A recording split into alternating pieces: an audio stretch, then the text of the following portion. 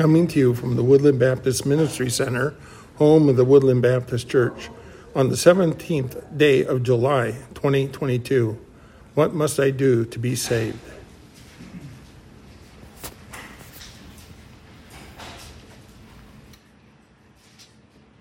Last several weeks we have been looking at the fruit of the Spirit found in that passage in Galatians chapter 5. We're going off on a completely different tangent today. I got to be thinking about a topic the Lord keeps bringing up to my mind again and again and again. And so I thought I'd see where my study would take me.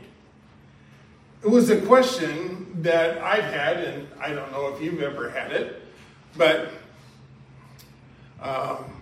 before I get to that question, I'm going to put the Sunday school class on the spot. Okay?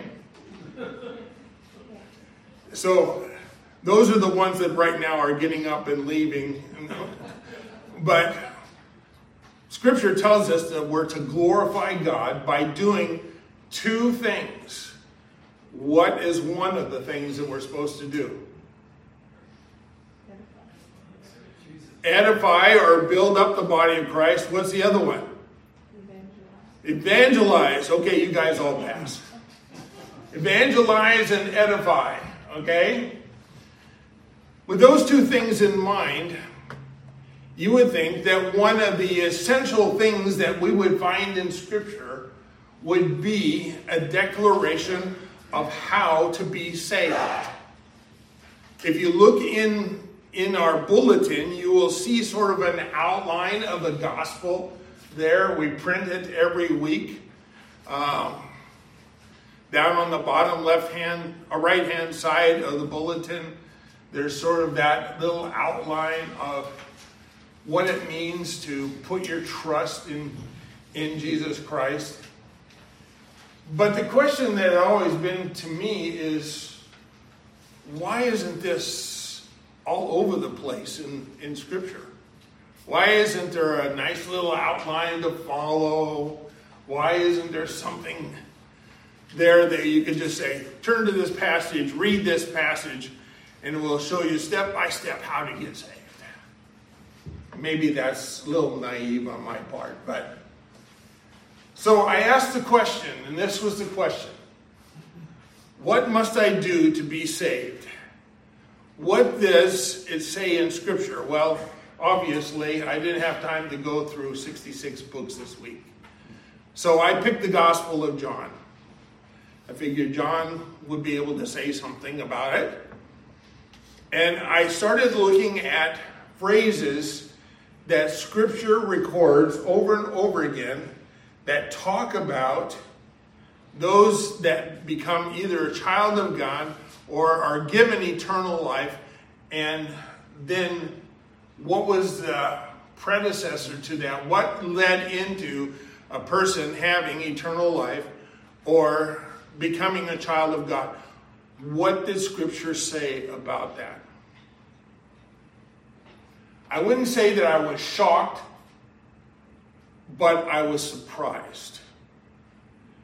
Because, first of all, the statement that I'm going to share with you is repeated over and over and over and over again. I asked my son-in-law yesterday, what do you think that John says we need to do to get saved? What does it say that we have to do? And actually, the answer overwhelmingly in Scripture is this phrase. And I'm not going to tell you what it is just yet. We know that Scripture talks about to Nicodemus, you must be born again. You must be born again.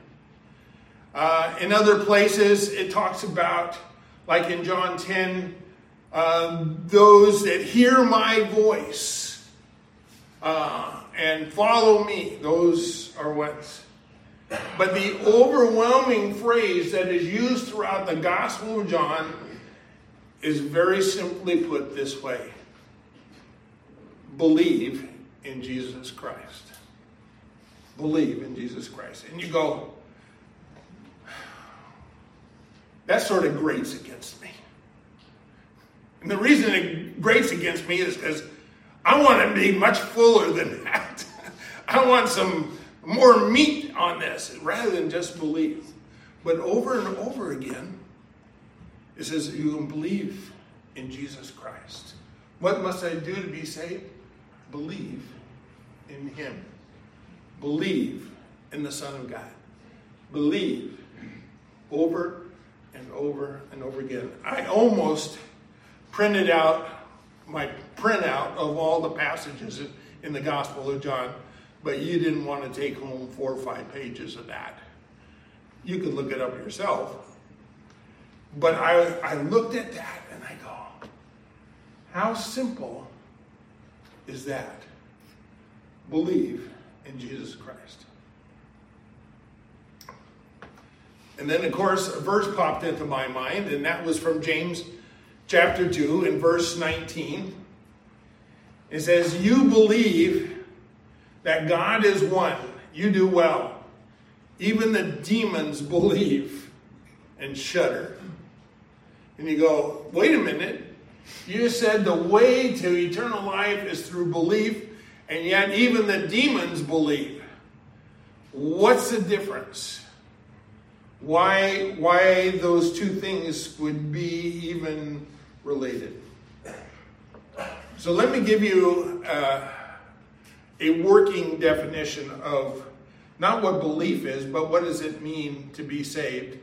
Believing means receiving Jesus Christ as he revealed himself. Okay? Now, Satan doesn't accept Jesus Christ as who he really is. Doesn't receive him. Doesn't make him the Lord of his life. Doesn't identify him as God in his life. That's why he can believe, make mental assent about who Jesus is, but he is not redeemed, is not saved. Why? Because he's not accepting the reality that goes with it. I invite you to take a little bit. I'm going to skip through some of John here and point out some points, but let's go to the very first chapter. John doesn't leave us hanging very long before he tells us the core of this truth. In John chapter 1, we have, in the beginning was the Word was with God, the Word was God. And we get down to verse 14, and we know who the Word is because it says, and the Word became flesh and dwelt among us, and we have seen his glory, the glory as of the only Son from the Father, full of grace and truth. So there's a revelation of who Jesus Christ is. He is the one of a kind, the only Son of the Father, and he's full of grace and truth. And if we are going to be believers, we have to come to the realization that those things are true, accept those things, receive them. Scripture uses the word receive them, and take them as our own. But in John chapter 1, verses 12 and 13, this is what he says. He came to his own did not accept him. He says, but to all who did receive him, who believed in his name, he gave the right to become the children of God, who were born not of blood, nor the will of the flesh, nor the will of man, but as of God. And the Word became flesh, dwelt among us. We have seen his glory, the glory as of the only Son from the Father, full of grace and truth. Over and over, the call goes out. Do you believe me? Jesus, believe in me. Believe me. And you go, well, that's such a simple thing. Is it? Is it?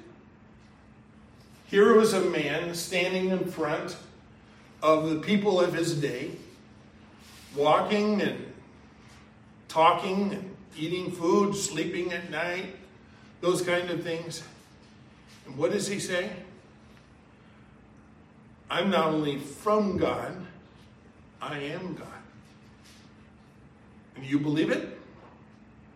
Oh, that's a pretty tough one. Now, if I said things like that, you would go, I don't think so. I don't think so. Well, Jesus said them, and he got the same kind of reaction. Some people saw him and go, but isn't he Joseph's son? Didn't he come from Nazareth? And of course he didn't, came from Bethlehem, but you go, why should I believe him?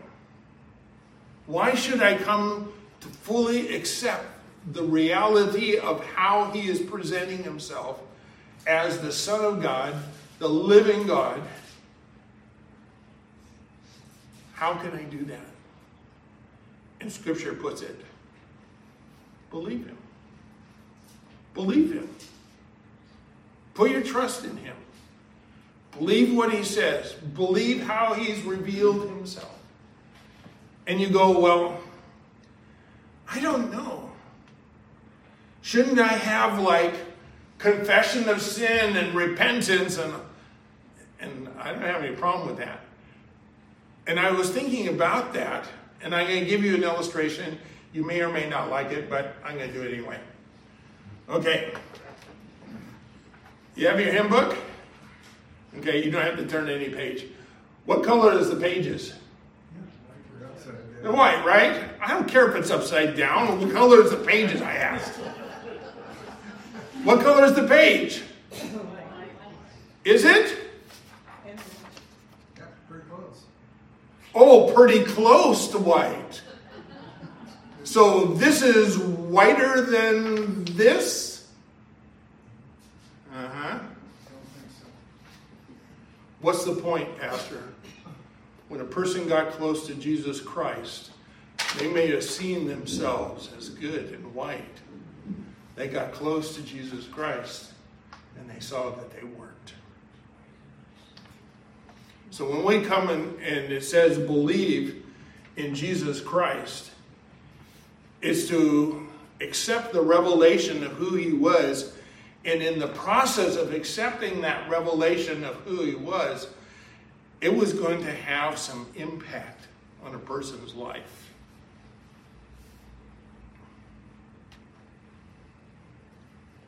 One of my favorite stories found in John chapter 9. If you turn there with me,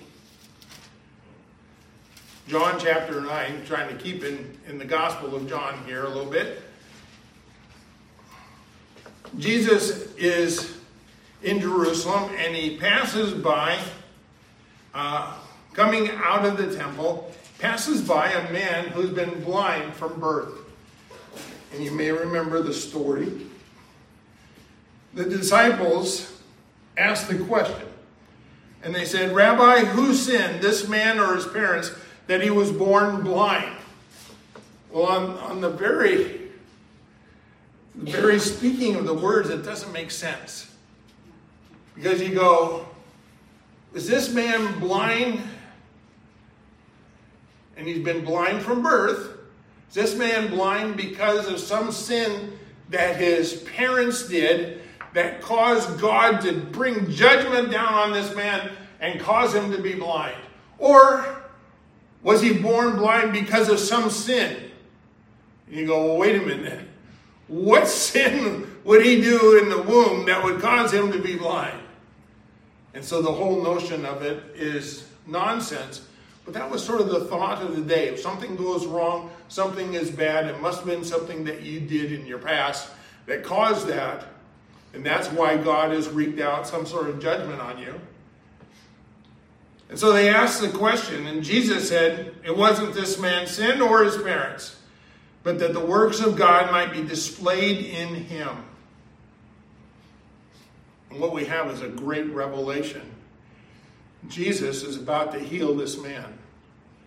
And he says, why is he here beside the path coming out of the temple? Well, as a blind man, he couldn't enter the temple because he wasn't whole. Why is he sitting here? Jesus said, he's here and he's blind from birth. Are you ready for this? You won't like it. So I can make a point when you ask this question. Whoa. It says, what's the point? He says, it wasn't because this man sinned or his parents, but that the works of God might be displayed in him. And he talks about being the light of the world. And he anointed the man's eyes with some mud and said to him, go and wash in the pool of Siloam, which means sent. And so he went and washed, and he came back seeing. Well, the rest of this story goes on that he is challenged. Was he really the same guy that was blind? Because obviously he can see now, so it can't be really the same guy. Yes, I think he is. He's wearing the same clothes that he always wears. Yes, he must be. And there's a lot of debate going on, how that goes. All you have to do is go on Facebook and you can see all that kind of banter back and forth. And he goes, oh yeah, it is. And others go, no, it can't be. And so they brought him to the Pharisees to figure out what the situation was. Pharisees ask him what happened. He tells about Jesus putting mud on his eyes, telling him to go and wash. And when he did, he came back clean. And they go, no, that can't be. That isn't the way this thing works. And they start to challenge him. And the reason they challenge him is because they didn't want a miracle done. But Jesus had done the miracle. And so they call his parents and they said, so was this guy really born blind? And they go, yeah, he is. He says, well, how in the world did he become able to see? And the parents go, I don't know, we weren't there.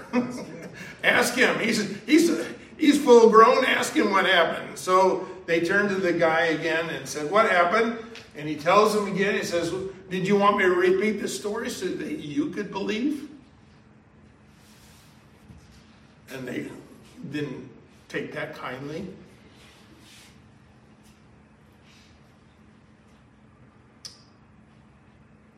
And so they say, you were born in utter sin, and you would teach us? And they cast him out. They kicked him out.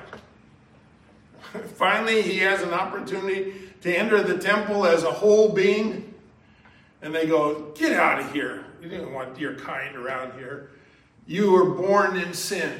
And Jesus had already told his disciples, it wasn't because of sin that he was born blind. But I want you to look down to verse 35. Jesus heard that they had cast him out, and having found him, he said, do you believe in the Son of Man? A simple question. Do you believe in the Son of Man? He didn't say, did you repent of your sins? Did you confess them? Did you? He says, do you believe? And he answered, and who is he, sir, that I may believe in him? And Jesus said to him, you have seen him, and it is he who is speaking to you. And he said, Lord, I believe. And he worshiped him. And we see in John chapter 9 that if it's true that we receive Jesus as he revealed himself, a person who is a believer, Jesus Christ then, is who a believer worships. That's going to be the response of belief. If they come to see who Jesus Christ is, this man, when he says, show me who this person is that healed me, that I might believe. And when he did, he said, Lord, I believe, and he worshiped. We go into John chapter 10, and here's a great story as Jesus tells it about the Good Shepherd. And we get a couple points out of John chapter 10. And as one is found in verse 13 through 16. He's talking about good sheep, those that are followers of the shepherd, the good shepherd. In verse 13, he's talking about a hired hand, not a shepherd. And he says, he flees because he's a hired hand and cares nothing for the sheep. He says, I am the good shepherd. I know my own, and my own know me. And just as the Father knows me, and I know the Father, I lay my life down for the sheep. And he says, I have other sheep that are not of this fold. I must bring them also, and they will listen to my voice. So Jesus Christ is who a believer listens to. Doesn't ignore him, doesn't pass him off, doesn't say, what you have to say is unimportant. He says, my sheep will listen to me.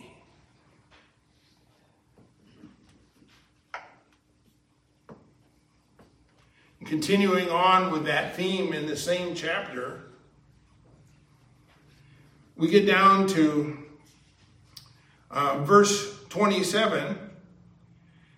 He goes, well, back up a little bit. Jesus said, I told you, and you do not believe. He was talking to the Jews around him. He said, they asked a question. He says, how long will you keep us in suspense? Verse 24. If you are the Christ, tell us plainly. Well, he's been doing that right along. But Jesus answered them and said, I told you, and you do not believe. They said, will you tell us plainly? And he goes, I have. The problem is not that I haven't told you plainly. It's the problem that you have not believed. He says, the works that I do in my Father's name bear witness about me, but you do not believe because you are not among my sheep. My sheep hear my voice, and I know them, and they follow me. And we have another point about what a believer does. It says Jesus Christ is who a believer follows. Not only listens to his voice, but follows him.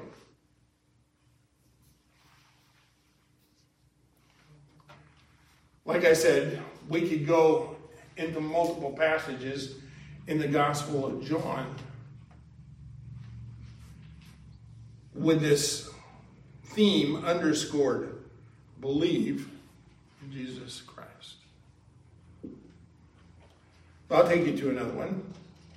John chapter 16. You have this portion memorized because we already preached through the upper room discourse. Okay, maybe not. We can review. Okay?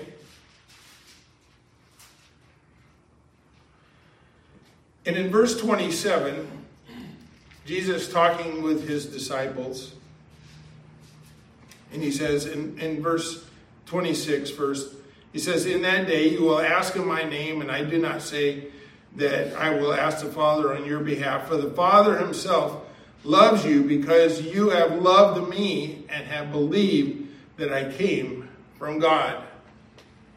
A believer believes that Jesus came from God and loves him. And if you start looking down through some of these terms that are used concerning a believer, you can see how Jesus is distinguishing between Satan and his cohorts over here who believe that there is a God and who reject him, and those who believe in Jesus and worship him. He says, you have loved me and believed that I came from the Father.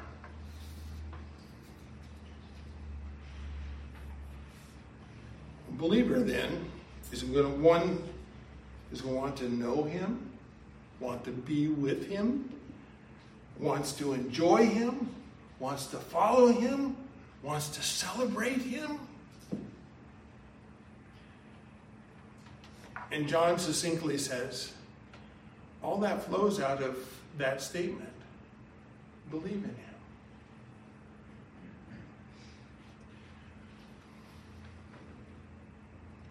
Take a person that you know and trust. And you say, if you say that you believe that person, you're not just going to say, I believe that he or she is an entity, but rather he or she is the embodiment of all those things that I put my hope and trust in.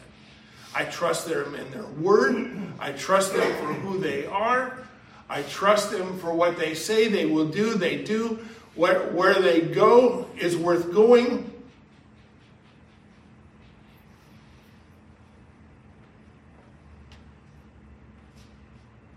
And Jesus said, and John records over and over again, believe. Believe in me. Believe in me. Believe in me. It's interesting that we get to the crucifixion, and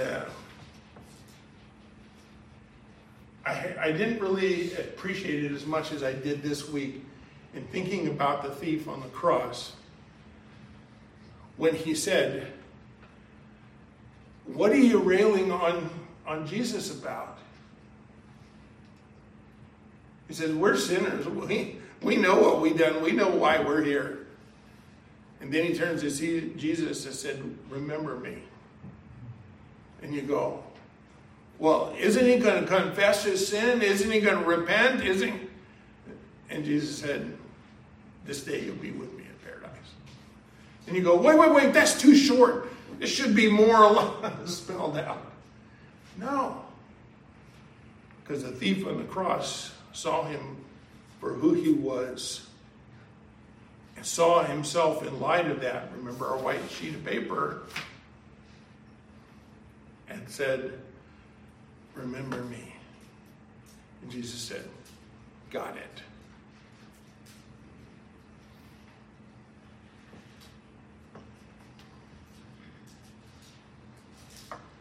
For all those that just have to do something, I love this passage. And it's another one of the passages in the Gospel of John that talks about this very topic. In John chapter 6, Jesus has been talking, and he had just performed the miracle, crossed over the other side of the Sea of Galilee. They come and search him out, and they're looking for another handout. And in the midst of the conversation, Jesus is talking about, don't worry about the food that perishes but endures for eternal life, which the Son of Man will give you.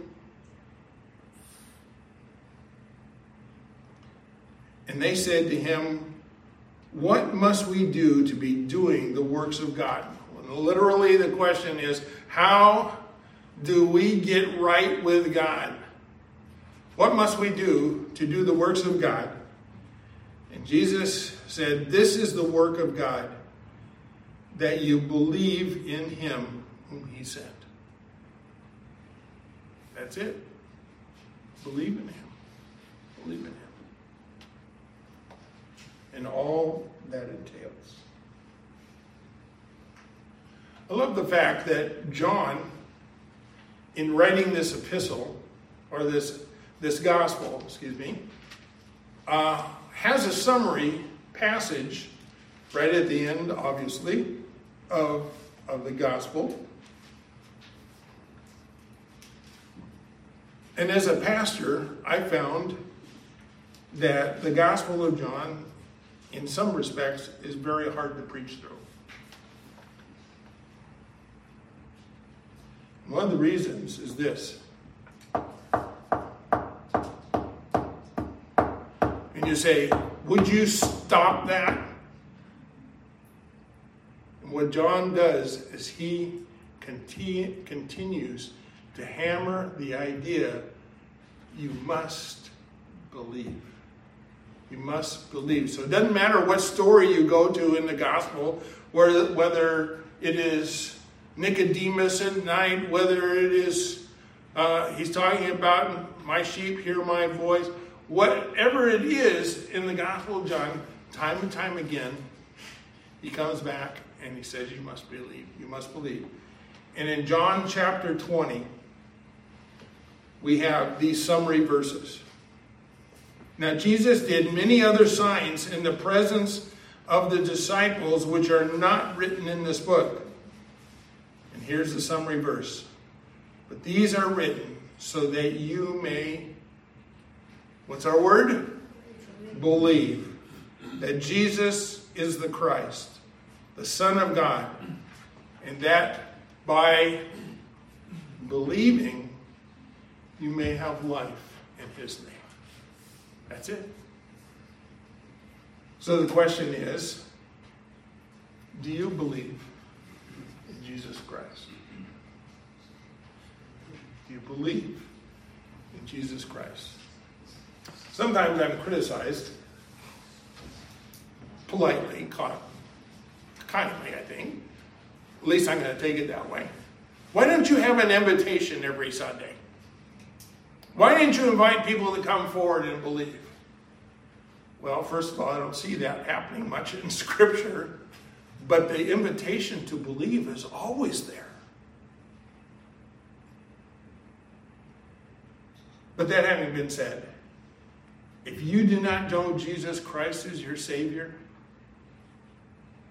hopefully we've given you some instruction as to what it means to have eternal life through Jesus Christ, and it comes by way of belief. If you'd like to talk to me after this service and talk more about this, and you want to be settled in your heart and mind, I would be happy to talk to you about it. And for those who are watching on video and might be in other parts of the world, it's as simple as what we've gone through. Believe in Jesus Christ, and you'll have eternal life. Let's pray. Our Heavenly Father, it's simple and profound. Jesus Christ came and revealed the character and nature, his character and nature of his Father. And when we look into the Gospels, we see men and women, boys and girls, thrown up against and contrasted to the character and nature of Jesus Christ. And then Jesus calls them to believe in him in order to have everlasting life.